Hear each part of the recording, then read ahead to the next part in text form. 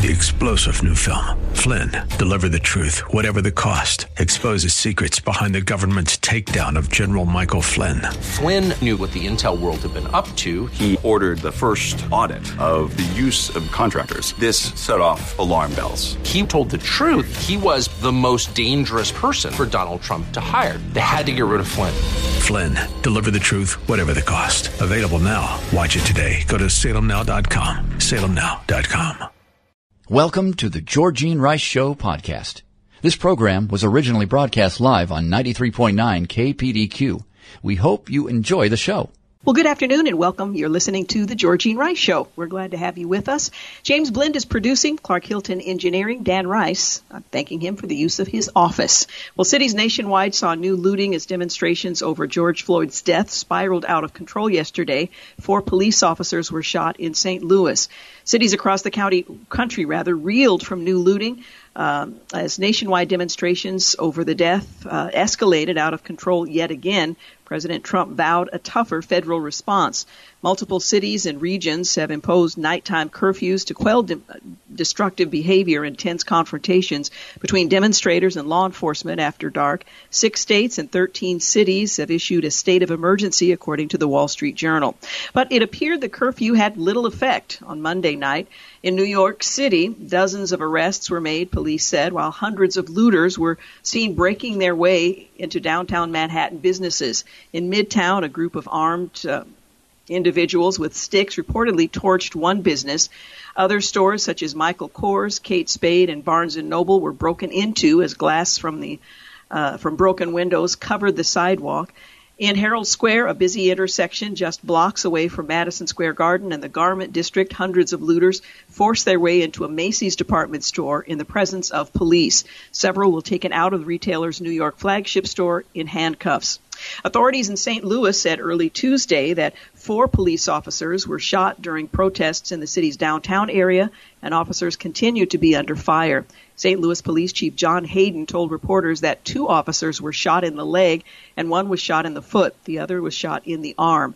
In Washington, D.C., police fired flashbang shells and rubber bullets into a crowd of protesters outside Lafayette Square near the White House shortly before the president spoke about the escalating violence across the country and visited St. John's Episcopal Church, which was damaged during Sunday night protests. An explosion was heard in the area later, and reporters came from a police car set on fire about 2 miles north of the White House as well. Meanwhile, in Philadelphia, some people were seen actively defying a curfew by staying outside police headquarters. Police also fired non-lethal bullets and tear gas Monday after a crowd spilled onto Interstate 676, shutting down traffic in both directions. Several arrests were made. In other related developments, the president vowed to mobilize federal resources to address the nation. Low-flying military helicopters descended on Washington, D.C. to disperse the crowds, and Laura Ingraham says riots are part of a coordinated effort to eventually overthrow the U.S. government.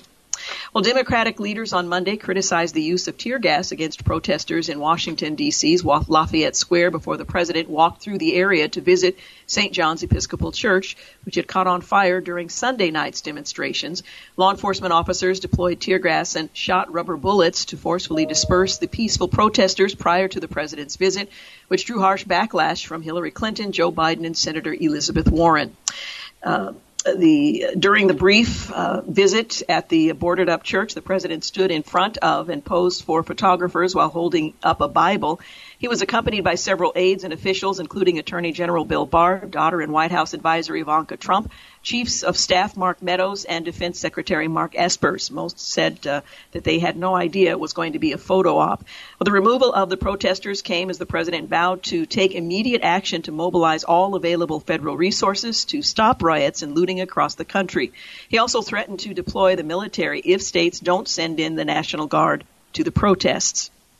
George Floyd died many minutes before he was transferred to a stretcher and taken to a Minneapolis hospital. Forensic pathologist Dr. Michael Baden told Sean Hannity on Monday. Baden, one of 2 doctors to conduct an independent autopsy that concluded that Floyd died of asphyxiation at the hands of local police on the 25th of May, said that medics tried to do CPR with him in the ambulance but were unable to find a pulse. He had a cardiac arrest, and they tried to shock him, and the shocks didn't work either, Baden said. He was dead before they put him on the stretcher, many minutes before he gets to the hospital, end quote. Well, according to the independent autopsy report released by Floyd's family, he died of asphyxia due to neck and back compression that led to a lack of blood flow to the brain.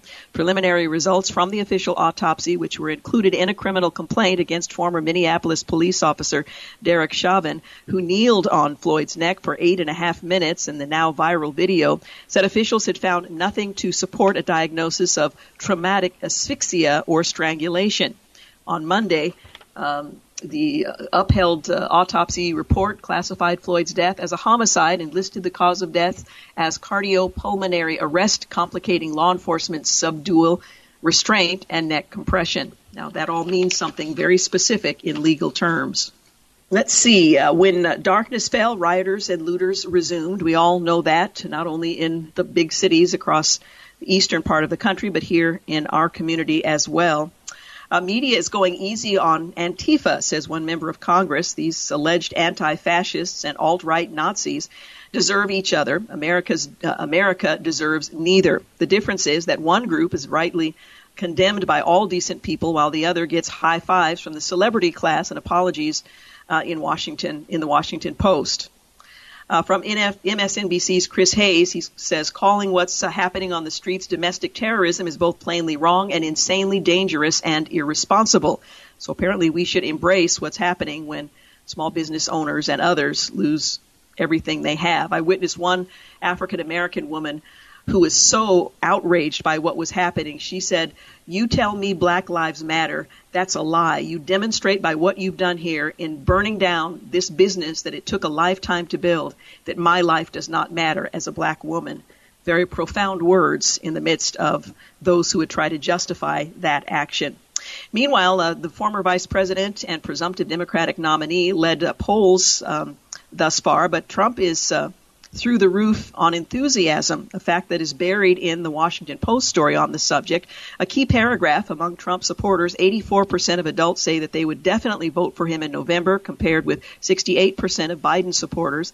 Among Trump backers, 87% say they are enthusiastic about supporting him. 64% are very enthusiastic. Among Biden supporters, 74% say they are enthusiastic about backing him, with 31% saying they are very enthusiastic.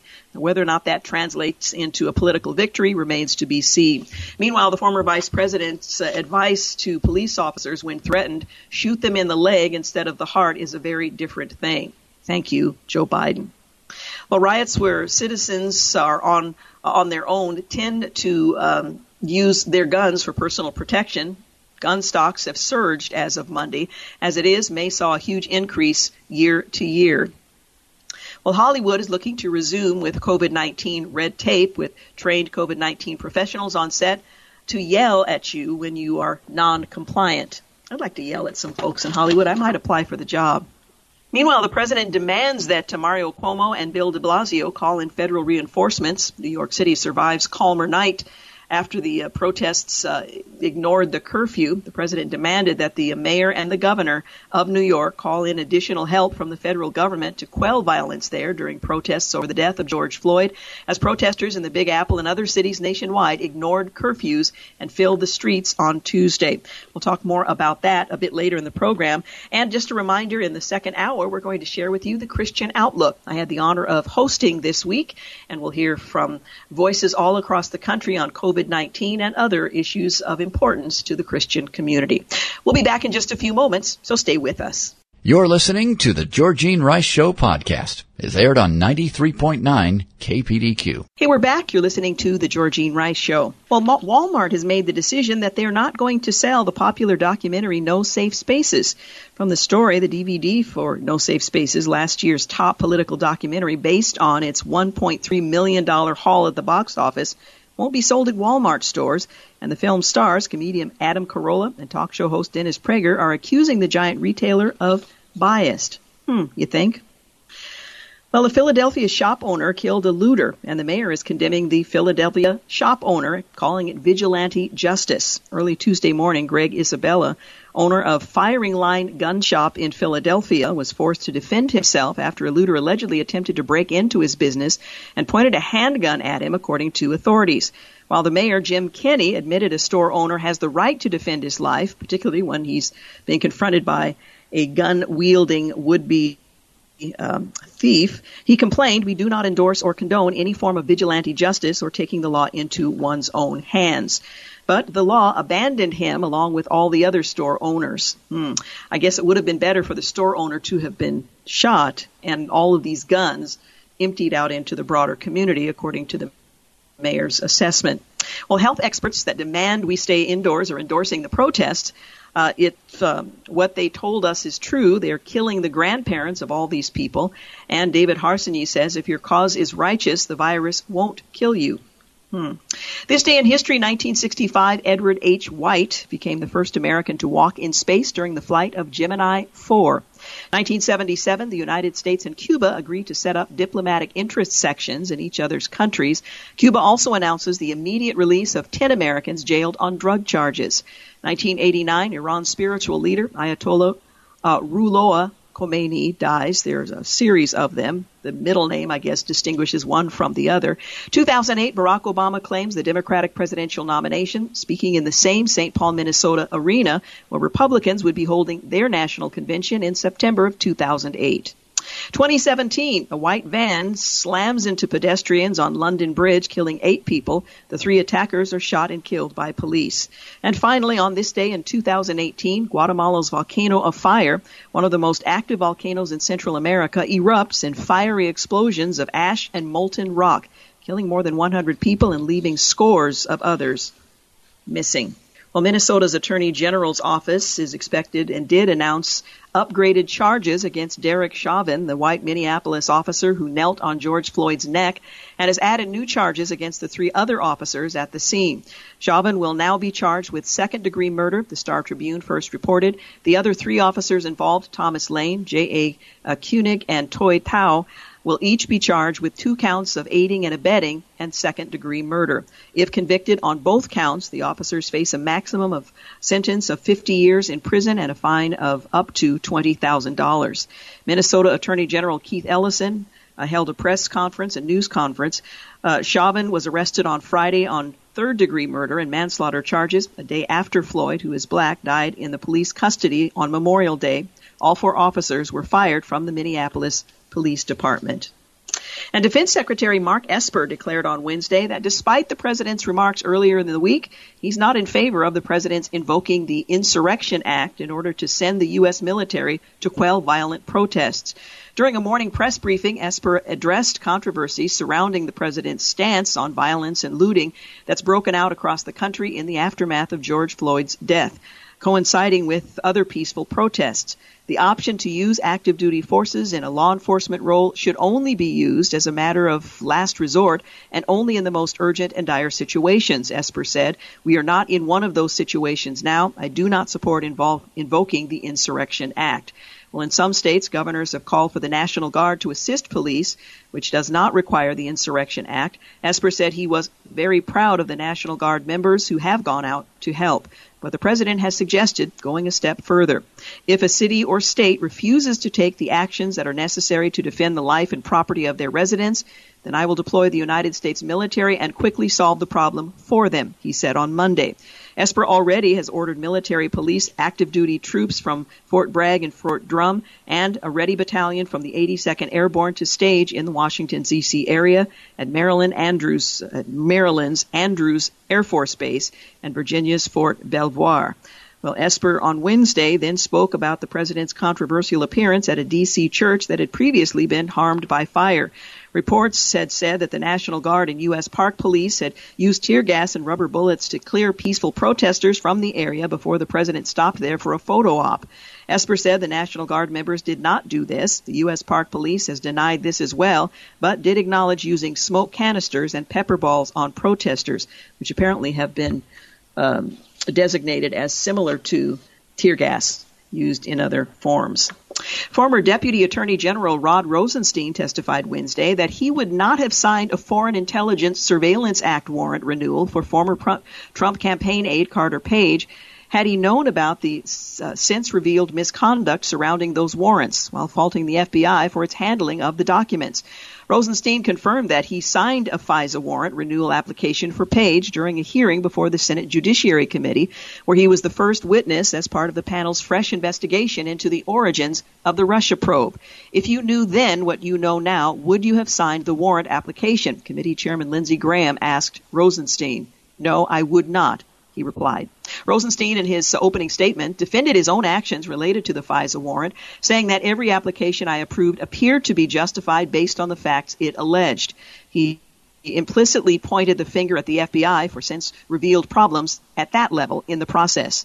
The FBI was supposed to be following protocols to ensure that every fact was verified, he said, going on to cite Justice Department Inspector General findings last year, revealing that the FBI actually was not following the written protocols and that significant errors appeared in applications filed in connection with the Crossfire Hurricane investigation.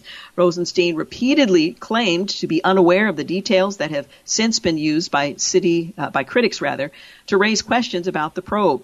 He said that he obviously didn't know there was exculpatory evidence with regard to the origins of the Russia investigation, including details about Michael Flynn and George Papadopoulos. Well, some 26 of the 31 Oregon counties that started the first phase of their gradual reopening in mid-May have applied to take the next step, which further eases restrictions on businesses in the state of Oregon and increases the number of people who can gather together to accommodate churches, museums, and movie theaters. The governor's office issued final guidance today for counties entering Phase 2, and on Thursday will announce which counties' plans have been approved after reviewing the most recent county-level public health data. To enter Phase 2, counties must continue to meet the Phase 1 criteria, a declining level of COVID-19-like illnesses, declining hospital admissions for the disease, an adequate contact tracing system, sufficient personal protective equipment, adequate isolation facilities, a minimum testing regimen, and sufficient hospital capacity to accommodate a 20% surge in hospitalizations. On top of all that, counties also need to demonstrate they're tracing 95% of new cases within 24 hours, that they can trace a minimum of 70% of cases to an existing case over the previous 7 to 14-day period, that there's no significant increase in the rate of positive cases out of total tests, and that there is not a 5% or greater increase in new cases over the previous week. Counties entering Phase 2 will allow a limited return to office work and will ease travel restrictions. Gathering sizes are generally limited to 50 people, though churches are allowed for up as many as 250 based on their occupancy limits, their ability to socially distance attendees, and their sanitization protocols. The new guidance will allow bowling alleys, pools, and arcades to reopen with physical distancing and allow non-contact youth sports to reopen subject to equipment sharing guidelines. The governor's office had contemplated opening overnight camps in Phase 2, but ultimately decided to hold on to that. It will also maintain restrictions on nursing home visitations, which I know is painful for many families who have family members from whom they have been isolated since this pandemic was first announced. Hey, you're listening to The Georgene Rice Show. Back shortly. You're listening to The Georgene Rice Show podcast. It's aired on 93.9 KPDQ. Hey, we're back. You're listening to The Georgene Rice Show. Coming up in our second hour, we're going to share with you the Christian Outlook. I had the honor of hosting this week, and you'll have an opportunity to hear from some of the voices and talk show hosts, Christian teaching talk hosts in the Salem chain from across the country. That's coming up in our 5 o'clock hour. Well, Governor Kate Brown fired the head of the Oregon Employment Department on Sunday, responding to the department's long delays in delivering jobless benefits to out-of-work Oregonians and the agency's inability to communicate the status of workers' benefit claims. And that resignation was accepted. In the middle of this pandemic, the governor said, the continued delays from the Oregon Employment Department in delivering unemployment insurance benefits to thousands of out-of-work Oregonians are unacceptable. In a statement, she went on to say that she had asked for and received the resignation of Kay Erickson, who had run the department since Brown appointed her to the post in 2016. This is an unprecedented crisis, and the problems at the department demand an urgent response, she said. She appointed Erickson's deputy, David Gerstenfeld, to serve as interim director and said she expects proactive communication with the claimants and a timeline for addressing the department's claims backlog. Now, firing the director may result in further delays, but she felt it necessary, and she might recall earlier in the week, one of our U.S. senators, Mr. Wyden, had suggested that that individual needed to be fired as well. Well, when the pandemic hit, the unemployment department was quickly overwhelmed as more than 440,000 Oregonians filed for jobless benefits, and the state's unemployment rate spiked to an all-time high of 14.2%. The department, relying on an antiquated computer system from the 90s, was unable to keep up with the volume of claims or adapt its technology to accommodate changes in the jobless program. And although Oregon receives $86 million in federal funding for a computer upgrade in 2009, and successive audits warned the department was unprepared for a spike in jobless claims, work replacing the computers isn't due to be complete until 2025. Let's hope you get your unemployment check before then. Since the pandemic hit in March, the department's phone lines have been hopelessly overloaded. For well over 2 months, it's been impossible for the vast majority of laid-off workers in the state of Oregon to fix issues with their applications or to learn the status of their claims. Most callers get only busy signals, and the few that get through spend an average of more than 3 hours on hold, sometimes many hours longer. Even among those calls, though, fewer than half ever reach a claims processor. The department said on Saturday it has a 10-week backlog to fix complex claims that require adjudication, but didn't say how many claims are in that category. Thousands of claims have been pending for more than a month, though, and many workers say that they have been waiting for benefits since March.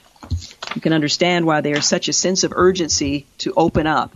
If you have no source of income, if unemployment is not available to you, even though you are eligible for it, this is a crisis in those households and for those individuals. Well, police across the United States are marching in unity with peaceful protesters who are calling for justice and the killing of George Floyd in police custody in Minneapolis. Such instances over the weekend in Texas and Michigan, New Jersey, Iowa, Florida, Nebraska, and other states demonstrated that police in general don't support actions taken by Minneapolis officers that led to Mr. Floyd's death. That's a quote from Jason Johnson. He's the president of the Law Enforcement Legal Defense Fund. This case is not us versus them, Johnson says. He's a former deputy commissioner of the Baltimore Police Department. And he went on to say it's not the police versus the community. In New York City, police officers knelt with protesters on Sunday to protest police misconduct in Minneapolis. In Floyd's hometown of Houston, Police Chief Art Acevedo, he tweeted that Floyd's death should be condemned by all in law enforcement and our extended community. He joined a Justice for George Floyd march on Saturday in Houston and addressed a church congregation on Sunday. These examples by police also set apart peaceful protests from violent rioters and looters, Johnson said. Those groups provide legal representation for and advocates on behalf of police officers. Floyd's death during his arrest on Monday last evening also sparked criticism across racial and political lines. Nevertheless, what began as peaceful protests erupted into violent riots in cities across the United States, beginning in Minneapolis and spreading. Prosecutors charged former Minneapolis police officer Derek Chauvin, 44, with third-degree murder and manslaughter initially. That was on Friday, after a cell phone video showed him with his knee pressed into the neck of Floyd, 46, who was lying handcuffed on the pavement and could be heard saying, "I cannot breathe." On Monday afternoon, the medical examiner in Hennepin County, Minnesota, determined that Floyd's death was a homicide because he suffered cardiac arrest while being restrained and his neck constricted. Floyd was black. Chauvin, as we all know, was not. Police said officers had arrested Floyd after a store owner said the clerk accused Floyd of passing a counterfeit $20 bill. 3 other officers present when Chauvin had his knee on Floyd's neck were fired along with him and now have been charged.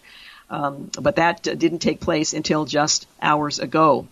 In Michigan, the Genesee County Sheriff Chris Swanson started Saturday with an overture to a crowd of protesters telling them, "I want to make this a parade, not a protest. You just tell us what you need to do." Someone shouted, "March with us," and he did. Swanson said it was a spontaneous decision to march with the protesters. In Santa Cruz, California, Police Chief Andy Mills and Mayor Justin Cummings took a knee with protesters. In Coral Gables, Florida, police chiefs from across Miami-Dade County knelt in prayer with protesters on Saturday, as did the police chief and sheriff in Orlando, Florida on Sunday. Such solidarity spread to the Midwest. Police and protesters locked arms.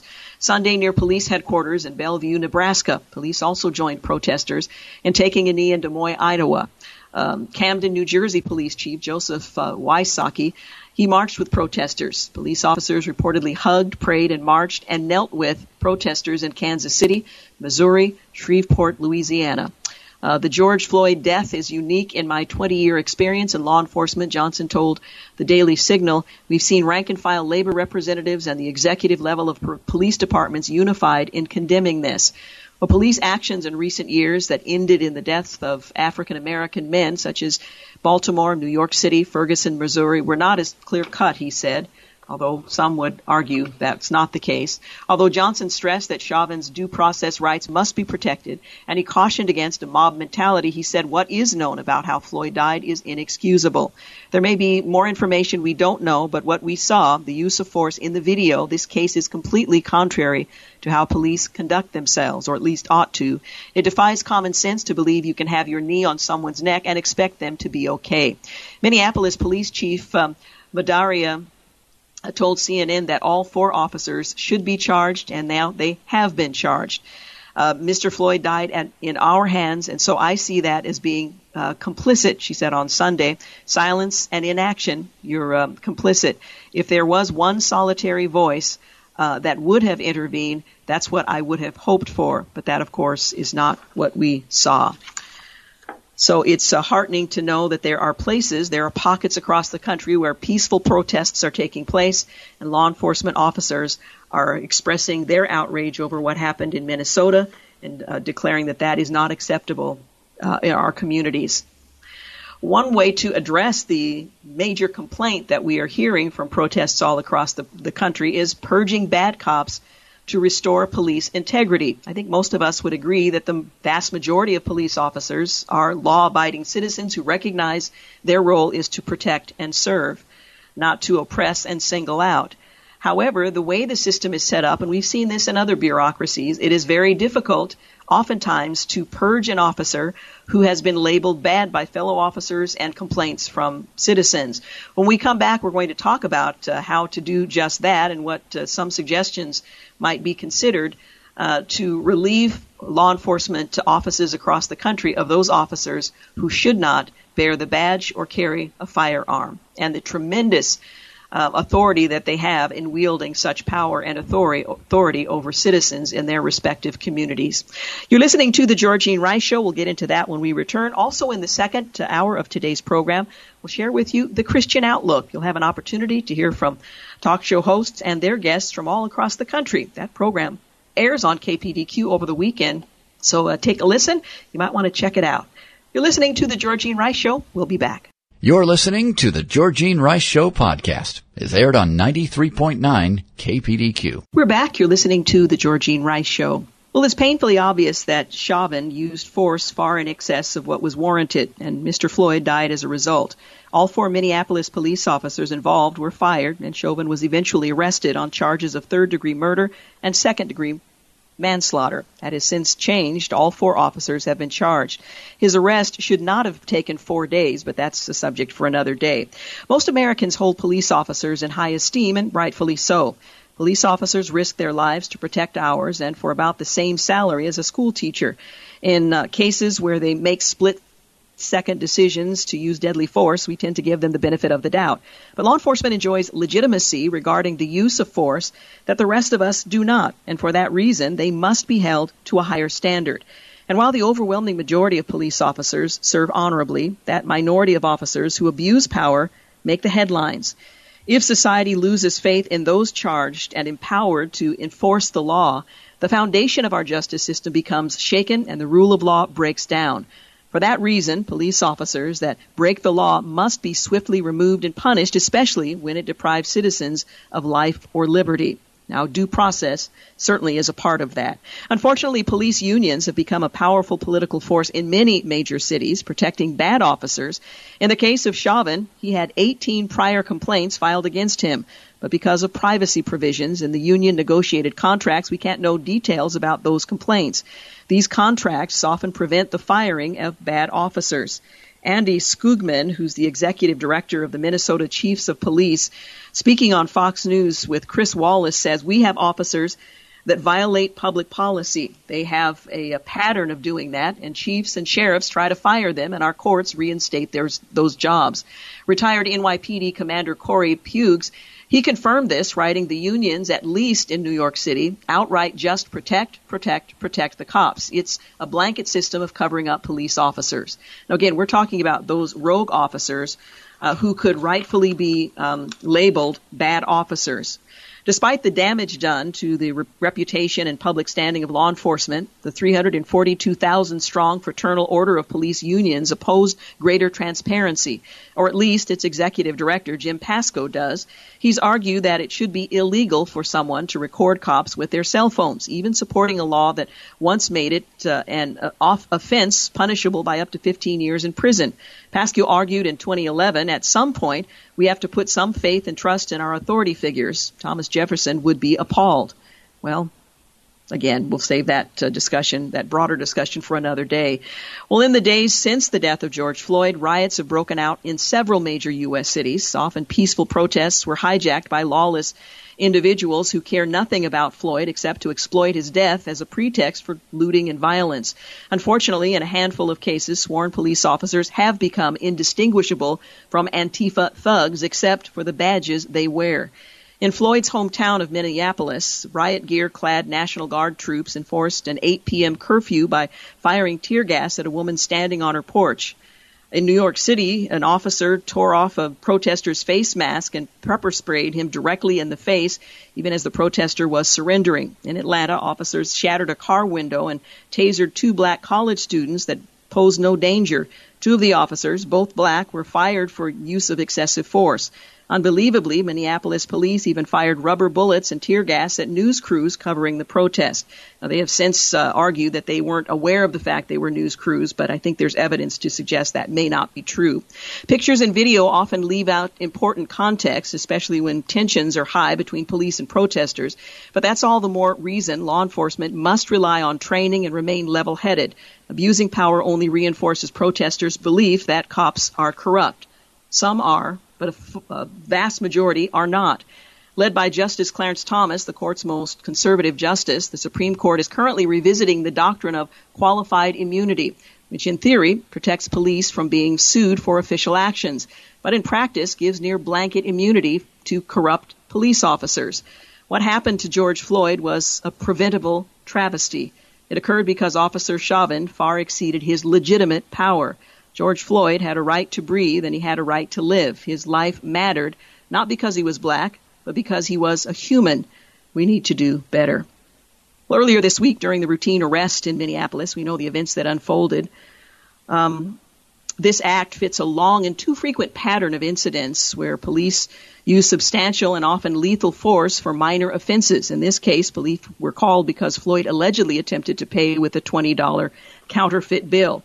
Now, would you recognize a counterfeit from a real bill if it was placed in your hands? We don't know the story behind all of that. But when acts like this happen, the story is often depressingly similar. The police contend the subject was resisting arrest, but film footage suggests otherwise. Similarly, in Floyd's case, officers originally said Floyd was intoxicated and resisted arrest, whereas footage from multiple angles, including local store owners, doesn't show him resisting arrest in the moments before.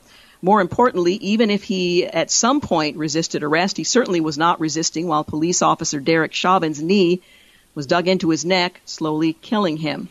Well, since then, Minneapolis has been engulfed in protests and riots, as much of the country. Multiple private businesses and homes have been burned, including a Target and all things, an AutoZone store. Thursday night, during a protest at a police precinct, the police evacuated en masse. Protesters stormed the precinct and burned it down. Then early Friday morning, state police arrested CNN news crew that was merely on the scene reporting. We have a deep-rooted problem in our country. Far too many police encounters with citizens end in the death of suspects, and far too few police are held accountable. The legal standard in many cases for justifying the use of lethal force amounts to an officer claiming, "I felt afraid for my life." Now, that's a legitimate concern, but it doesn't cover all sins. While that is often accurate, it's also often insufficient. It is by some metrics easier for a police officer to justify killing an American citizen in inner city Minneapolis than for a special forces soldier to justify killing a terrorist in Fallujah, Iraq. And that has to stop. At some time, protests have yet again rapidly turned into violent mobs that have destroyed, looted, and physically threatened fellow citizens. In Minneapolis, a mob set fire to a small business storefront, and firefighters had to risk their own lives rushing through the mob to rescue families living in the second and floor apartments above the store. Similarly, in Louisville, a protest started in response to yet another police killing, quickly descending into violence, and 7 people were shot. And while it is certainly true that the vast majority of our nation's police are hardworking men and women who do their jobs serving and protecting us well, it's also true that there are too many unjustified acts of violence by some police officers against Americans, both black and white. And it is patently obvious that many in the African American community do not trust police with good reason. I have he's not a brother-in-law, he's a nephew-in-law who has been pulled, he's a graduate student, he's a clean-cut, healthy young man. He's been pulled over more times for absolutely no reason than you could imagine. That has happened to my brother, it happened to my father, it happens to my nephews. This is an issue that happens far too often. There has been a pattern of cases where police officers are filmed in acts that result in the deaths of citizens, often but not always black, and officers are minimally disciplined, rarely prosecuted, or almost never convicted. This virtual impunity, so long as officers claim they feared for their lives, spurs anger. And that anger is frequently deserved. We should want our officers to be safe, of course, but we do not expect firefighters to be able to say, I feared for my life if I ran into the burning building, so I let those people die. None of this justifies violent protests in our cities, which often quickly becomes rioting, more focused on destruction and revenge than on justice. Nor does it justify arresting reporters for exercising their First Amendment rights. I so appreciated the Floyd family who earlier today in a press conference said, we are a family of peace. We are asking you to honor the name of our family member George Floyd. Do not continue with these protests. It's time for us to stop seeing police violence and ensuing protests in such a black and white way. Too many see these incidents and immediately conclude that either the police are always right and criminals are asking for it, or that all police are out to get them, and any action, however violent, is justified. Police have a right to protect themselves, but they also have a duty to protect us. Similarly, African American communities have a right to protest and reason to, but they ought to seek to do so in a way that does not cause more violence and destruction. Some of our state officials and officers need to remember that their job is to protect, not to instill fear. Let's hope, and I hope you are praying, that the outcome would be just and fair and right, that the facts would be made known, that there wouldn't be any effort to protect or cover anybody or anything up, that the right thing would be done, and that we would address the underlying issues, and ultimately we would have peace again in our communities. Only it would be a better peace because we recognize there's a problem that needs to be rooted out. Thanks for listening to the Georgene Rice Show podcast. If you'd like to download a podcast of the show or would like more information on today's guests, please visit the show at kpdq.com or on Facebook. Follow the show on Twitter at GRiceShow and like us on Facebook. And join us live every weekday at 4 for more critical thinking for critical times on 93.9 KPDQ.